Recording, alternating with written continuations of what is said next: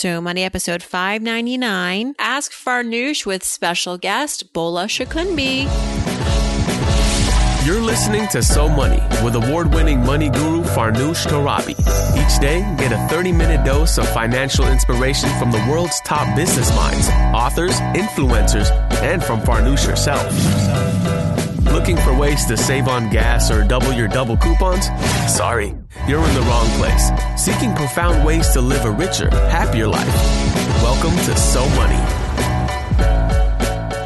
Welcome to So Money, everyone. I'm your host, Farnoosh Torabi. It is July 14th, 2017. Welcome to the show. Happy summer. We are really in the middle of summer right now. And in a couple of weeks, I'll be heading out east to the beach. I'm looking forward to that. I haven't taken a vacation since last summer.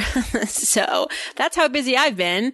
Hope y'all are enjoying the relaxing season, maybe taking an early Friday today and getting ahead on your weekend.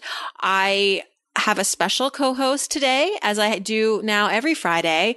And of course, if you want in on this, it's very simple. Just go to SoMoneyPodcast.com and you can click on Ask Farnoosh and let me know there. Or you can email me, Farnoosh@SoMoneyPodcast.com. Let me know that you'd like to join in on the Friday fun as we dig through the mailbag and answer your money questions. Love having a co-host with me to go through what's on your money mind. And today we have the woman behind CleverGirlFinance.com. Many of you may already know who I'm about to introduce, but Clever Girl Finance is a hot and up-and-coming financial blog for women by a fabulous woman. Her name is Bola Shikundbee, and she's here. Welcome to the show. Thank you so much, Farnoosh. I'm super excited to be talking to you today. I'm super excited to be talking to you. You know, as I said before we were live, I said, Bola, I'm familiar with your brand. I think you've done a wonderful job developing a very cool approach to money topics, and your audience seems to be largely women. You have a certified financial education instructor license. What is that designation? Should I get one? You might not need one, Farnoosh. It's the CFEI, and I think you're already way past that, to be honest. But yeah, it's been very helpful. Okay. I don't know. I mean, I thought about getting the CFP, but I found that actually was really restricting as far as the way that I like to give my advice. I have to be really watered down and very careful about what I say because I could get sued. Yes, I had actually looked at the CFP too, and I'm still kind of on the fence about it, especially because, like you said, in terms of giving advice and how you have to say things and things like that. Yeah, I find it's really boring when you sometimes have a CFP and you can't really go there with the topics or get brutally honest, which is what I like to do. But tell us about Clever Girl Finance. Want to brag about you a little bit. Bola, ladies and gentlemen, saved $100,000 when she left college. When most of us get into $100,000 in debt, not most, some, you were able to save six figures. So clearly you know a thing or two about managing your own money, and now you're teaching the masses. But what was the idea behind Clever Girl Finance, and how did it come about? Sure. So Clever Girl Finance is, like you mentioned, a platform to empower women to take charge of their finances. And the idea for it, the inspiration from it really comes from a combination of how I was raised and my own personal experiences with money as I've gotten older. So I'm originally from Nigeria, and I grew up in a family where my dad was the breadwinner. My mom was a stay-at-home mom.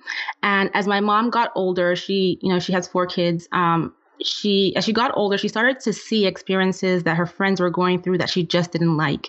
So, for example, friends would unfortunately get divorced and be put out with their kids. And because they were not involved in the family finances, they would be left with nothing.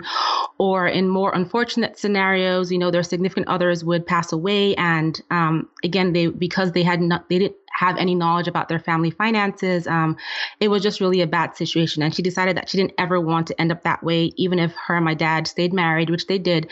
She wanted to be able to, contribute to our family finances and build wealth with my father as a team. So she decided that after she had me, I'm her last child, that she was going to go back to school. She never went to college. So I went with her to her college classes. She got her undergraduate degree and she got her MBA, and she started working and hustling and doing different things to save money. So fast forward several years, my father and my family went through a financial downturn where my father had to retire about 15 years earlier than he had planned. And in the grand scheme of someone's financial planning, that's a huge deal. And one of the things that my dad had done for my brothers was he had sent them, my three older brothers, he had sent them to school abroad in Europe and in the United States. Because at the time, Nigeria was experiencing some economic and political instability. And so colleges and professors were on strike for months on end very often. And when this financial downturn happened and my father had to retire, he was basically like, listen, you're going to have to go to college here. I can't afford to send you to school abroad, given what's happening with us. And at that point, my mom stepped in and she said, you know what? I have the money. I'm going to pay for you to go to college. And she paid for me to go to college in 3 countries. And she paid for it in cash. And it was a huge pivotal moment for me. Fast forward several years again, my next pivotal money experience was being able to save $100,000 in a little over 3 years, earning $54K before taxes, which is really like $40,000. And it was just something I challenged myself to do because of my background and what I saw my mom experience with her friends. And so the goal with Clever Girl Finance is really to make the conversation around money easy and normal for us as women, and to provide women with the motivation and encouragement that they need to work on their financial goals, regardless of where they are with money. And it's also built on the foundation of no shame and no judgment, because in my experience, a lot of women are very hard on themselves regarding the mistakes they've made with their money. And I feel that it's all about realizing that everyone makes mistakes, and it's about using what you learn from your mistakes as your stepping stone towards your success and establishing the right mindset around what you want to accomplish. So that's, in a nutshell, Clever Girl Finance. In a nutshell.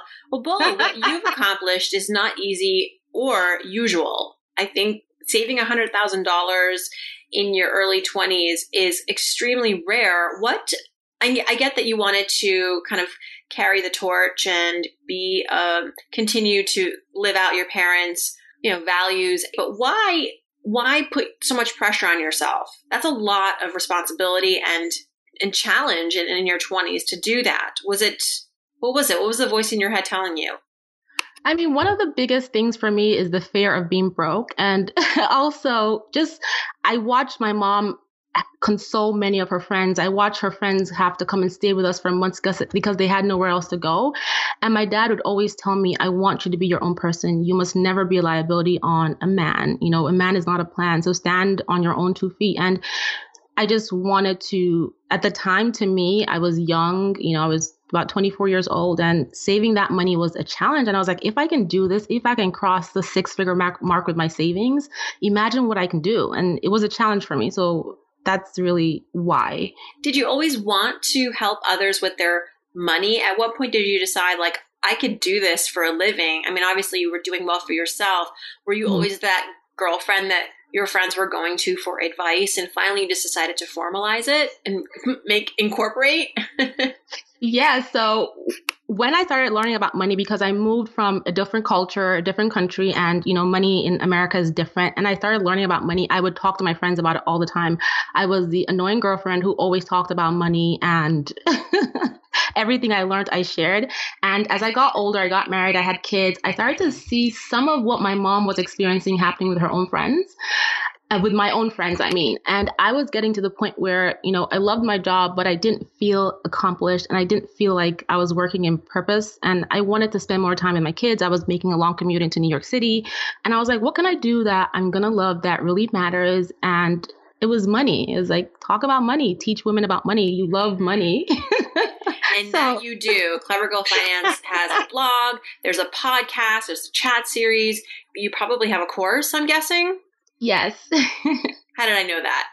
You are multi-platformed. I love it. So you're perfect for this co-hosting gig because you come to the table with a lot of financial insights. And our first question is from a female, Heidi, and she's left a voicemail. We'll listen to her question in a second. But just to preface, she is someone I think that is in the same camp like a lot of young millennial women and men, where she's kind of at a crossroads career-wise. She's not really sure what to do with her professional life, and she's got these student loans, so she's got some pressure, financial pressure from that, but doesn't want to you'll listen to it. Here we go. Here.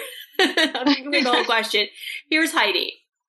Hi, Farnoosh. My name is Heidi. This is a question about career development in the fiercely competitive millennial job market. I did my master's in the US, I did a highly competitive internship, and I beat out 8 other interns for the only available position. I worked that for a year, and then my visa expired and I had to move back to Canada. Since moving home, I sent out hundreds upon hundreds of emails, resumes, tailored cover letters, etc. I ultimately cast my net wider and ended up getting hired somewhere not at all related to my field and doing secretarial work, so triaging emails and making restaurant reservations, etc. I sort of took this job because I have student loans I need to pay down, and I continue to send out resumes, hoping that something will happen. I put myself in front of anyone that could be of help, and I've been doing professional development activities like getting licensed here, volunteering, reading relevant stuff, blogging, all this kind of stuff, talking to people, trying to make connections. But recently I've started considering applying outside of my field because at least maybe I could get something where I would be better compensated and it would be more challenging. What are your thoughts on sort of jumping ship, giving up, as it were? And do you have any suggestions? Thank you very much. Okay, Bola, I feel for Heidi. I didn't know, first of all, that the millennial job market was so competitive, but I guess it is. There's a lot of people graduating from college right now and working and wanting work. And so she sounds like a super high achiever who got pretty far, but since going back to Canada, I think she feels like her options kind of went away. So should she, I guess it's really two paths she's considering, continue to stay in this job that she doesn't love, continue to apply for work that she seems not to be getting, more meaningful work, or maybe changing careers entirely to a role that would pay better, where she'd be a little bit more challenged, but that would require totally jumping ship. What do you think? I think there's absolutely nothing wrong with her casting her net outside of her field. And, she doesn't have to veer too far out. She can look in a semi-related field. And I can definitely relate because I studied computer science in college, and I thought I was going to be a programmer or a software developer. And when I came out of college, I couldn't find a job there. And so I looked for jobs. Really? You as a woman couldn't find a job in tech? What? I know, surprising, right? All we need now is more women in tech, and we can't find them. And there you were, standing with a diploma. I know. And so I looked for a job outside of, programming and software development, and I found a job in business strategy. And I kept my options open. I still was looking for jobs in where I had my degree, but I ended up loving my job. And as time went by, I actually was able to gain bigger opportunities because when I eventually did get a job in technology strategy, all of my business experience was relevant and it got me a higher income. So keep your options open and keep looking for jobs in your field, even if you take a job outside of your current field. Yes, and because here's the thing, and I think you may agree, Bola, Heidi, you'll never find your perfect job in your 20s. Right? Or at least in your early 20s. We never have that dream job that we think we're going to have. And it's not to say that you're not going to enjoy your work, you're not going to find fulfillment at work, but, that quote unquote perfect job won't exist because you still haven't figured yourself out. And that's what your 20s are all about. So enjoy the ride. I hope that you are, even in this job that she's at doing secretarial work. It may be not what she had imagined herself doing, but forget the work. Maybe there's some interesting people around you, right? Maybe there are some other interesting projects going on around you that you can tap into. Take advantage of your environment, of your resources, and maybe the job description isn't exactly a dream, but where you are, who you're with could be very rewarding. You just have to kind of put yourself out there. And speaking of putting herself out there, I love that she's volunteering, she's blogging, she's getting licensed. This is the exact right stuff to be doing right now to continue learning and putting yourself out there. Sending resumes out is not how people find jobs these days. For the most part, it's through networking, relationships, connecting with people. So as much as you can, Heidi, putting yourself out there, challenging yourself, meeting new people, introducing yourself to people, even though sometimes you hate it, just getting out there, I think, is a great investment of your time. And no doubt, I think this time next year, you may find yourself in a much happier place, and a place that maybe you didn't even think you would be in, but here you are and you're happy. So that would be my advice, is just kind of, give it time, do the right moves, which you are doing.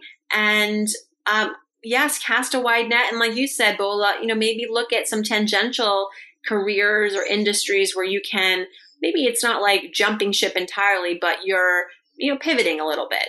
We like that word around here, pivoting. Exactly. So keep your options open, Heidi, and enjoy the ride and do things you love while you can do them now, like volunteering, blogging, I know, because when you have 2 kids, forget it. I know. I know, Bola, you have twins, so it's a lot more challenging when your life gets fuller and we love our families and we wouldn't trade them in for the world. But, if I could go back in my 20s, I think I would do more connecting and trying new things and taking risks. Okay, Catherine, why don't you read Catherine's question for us, Bola? She's overwhelmed. Okay, so she says that she's totally overwhelmed by her debt and she doesn't know where to begin, so she'd like your help. She has both credit card and medical debt, and they're as follows. She has one credit card with $2,900 on it, and it has a 16.9% interest rate. She has another credit card with $4,800 on it, and it has a 16.24 interest rate. A hospital bill worth $2,100, which is now in collections, and so that brings her total debt to $9,800. And she brings home roughly $1,100 every 2 weeks from her job. How can she tackle the debt while also trying to save? She's 35 now and doesn't want to be 36 with a mountain of debt. All right. So before we get into the math, I think that I will take a page out of a recent interview I had with John Capitaneas. He is a producer for ABC News. He was on the show earlier this summer. This guy got out of over $100,000 in debt. That's a combination of credit card debt and student loans within 2 years. And how did he do it? He said, Farnoosh, how fast you want to get out of debt depends on how uncomfortable you're willing to get. So, Catherine, how uncomfortable are you willing to get? You have about $10,000 in credit card debt. You do not want to be $10,000 in credit card debt this time next year. And really, there's a few ways you can tackle your debt. It's not rocket science, but how aggressive you want to be is really about what kind of trade-offs you're willing to make. Now, something that I like to do to come up with cash quickly or get out of debt quickly is make more money. Bola, would you agree making $1,100 every 2 weeks from her job is probably not going to be enough to pay off this debt and save and pay her bills? Yeah, I definitely agree with you on that. She needs to look at increasing her income. Yeah, that's what I would prefer to do first instead of cutting back. Now, there may be some ways that you can cut back and save yourself a couple $100s a month, depending on your lifestyle. That's, up to you and that's your discretion. But I think that picking up some side gigs, doing some extra work. What did you do, Bola, when you made $100,000 in 3 years? Like, what were some of I know you had some revenue coming in additional to your job. What didn't I do? Yeah, right? So I did cut back. I was on a steady diet, a horrible diet of ramen noodles and Coke. But I also, don't try it, guys. But I also started a side hustle. And when my friends were hanging out and taking fancy trips and things like that, which was great, I was doing wedding photography on the side. I got a camera and I was figuring out how to make more money. And so, Catherine, you definitely, if your schedule allows it, you want to look into increasing your income. Can you get a part-time job? And, look at cutting back, and it might not save you that much, but you want to think about becoming aggressive with paying off this debt. Because when you look at it, $9,800, and I don't mean to minimize it in any way, it's not that much in debt. And you can definitely pay it off within a year, but you have to, like Farnoosh said, decide how uncomfortable are you willing to get.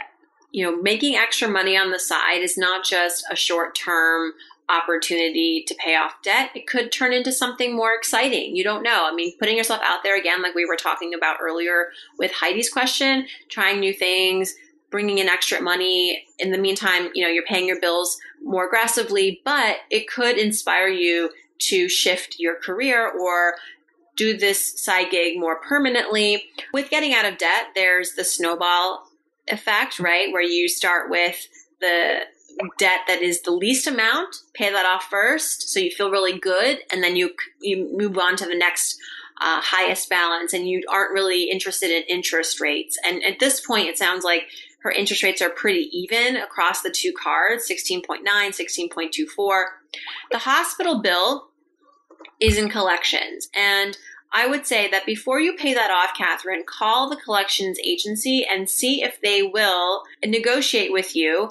And as part of the negotiation, you want to be 150% sure that when they report how you paid off this debt, that it says that it was paid on your credit report, so that it won't negatively impact your credit any longer, so that it actually goes to benefit you down the road, that you did pay this off, and you want to make sure that that is in writing. You can also do the avalanche approach, which is to start with the lowest interest rate, which is, at this point, it's a fraction of a difference, but it is that card that is with $4,800 on it, 16.24%. So with that card, I would do a little bit more than the minimum, and paying the minimum on the other card. And the hospital bill, if you can negotiate that, lump sum negotiations usually get you the best kinds of deals. If you say, I'm going to pay you, $1,500, I'll wire it over and it'll be in your bank account. Let's call it a deal. And then the only thing that you want in return is to make sure that your credit report reflects that you paid it.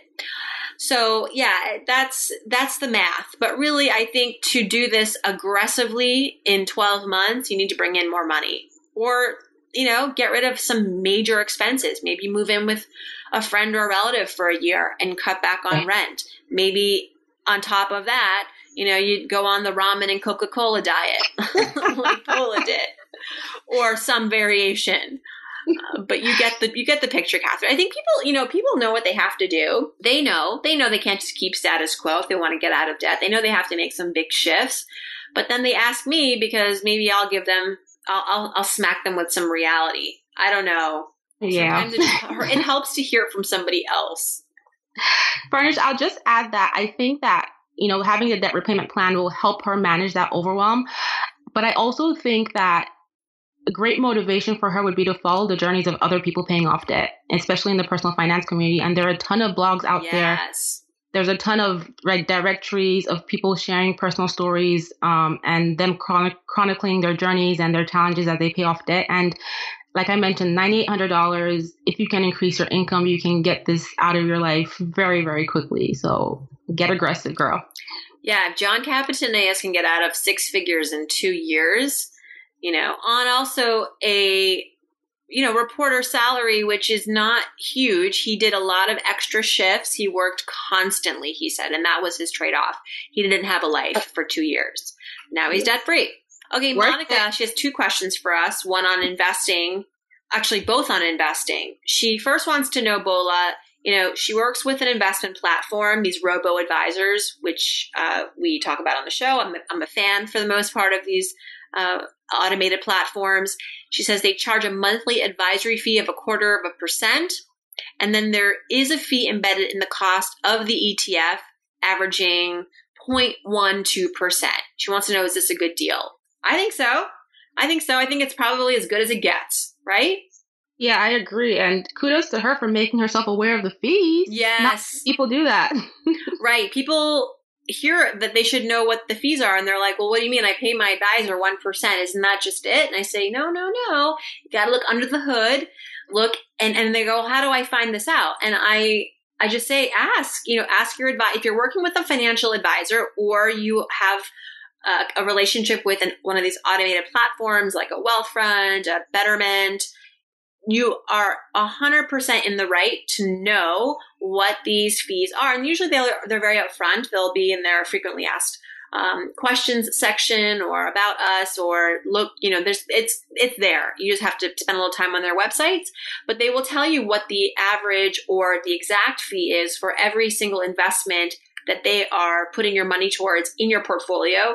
On top of that, there's usually an additional fee. Now, 0.25% relative to the usual 1 to 1.5% that certified financial professionals will charge you is a huge savings.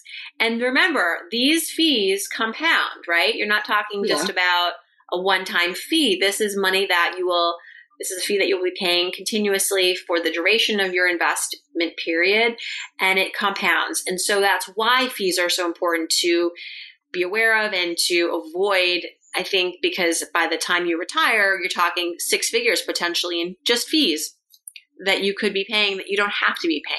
So good work with that. And then she's got another question where she's got $30,000 for a house down payment and wants to know if now would be a good time for her to buy an investment property. She has no debt aside from a $9,000 balance on a car loan. I don't know much about her financial situation other than what she's told us. And I don't know where she even lives. So it's important that you do survey the market, Monica. So it's one thing if you have the financial bandwidth to invest in a home. And as an investment, we're not talking a residence that you would live in full time. Like maybe this will be a rental property. You need to survey the market. What will it require for you to become cash flow positive? What kind of rent is the market getting right now? And what will you need to do in order to make sure that you're not just breaking even, but that you're actually cash flow positive? Because that's only really when an investment property would make sense. You can't be 100% sure about everything, but do your research. Maybe work with a real estate advisor or an agent who knows the location where you want to invest very well. Talk to other investors in that town or in that area. Get to know what's working, what's not. Just know that for second homes, the banks usually want a larger down payment than they would with a primary residence. And they're a lot more critical of the loan applicants. They want to make sure that you definitely have a very low debt to income ratio. So if you've got $9,000 left in that car loan, my guess is if you had $0 on that car loan, that would mean maybe a better interest rate for you on the loan or a better chance of qualifying for the amount of the loan that you need. Do you have any property, Bola, or do you own, do you rent? Yeah, I actually own and rent to other people. And so just based on my experience and what I know about how investment property works, I would definitely tell her that if you find an investment property that you want to buy, you want to determine what you're going to need to ramp up or bulk up your emergency fund by. And you're going to have to factor in the cost of maintenance, because now that you are the landlord, you're going to be responsible for, a lot of things that have to do with the house. And you want to make sure that you compare those costs against what the property is going to be earning you.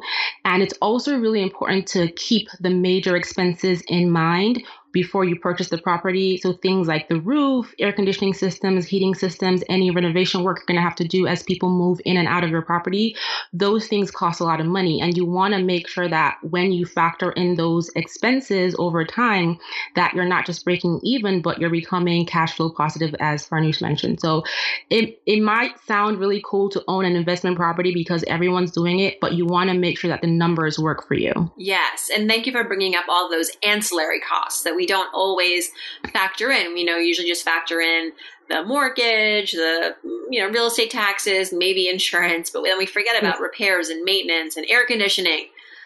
Great points. And she also says that she'd like to co-host. Well, Monica, I'd love to have you. So write back and tell us a bit more about yourself and a way to get in touch, and we'll hopefully make it happen. And last but not least, a question from Andrea. I'll let you tell us what is on Andrea's Money Mind. Bola. Okay, so Andrea says, our new mortgage company does not accept biweekly payments. What solutions are there to handle biweekly payments without extra fees?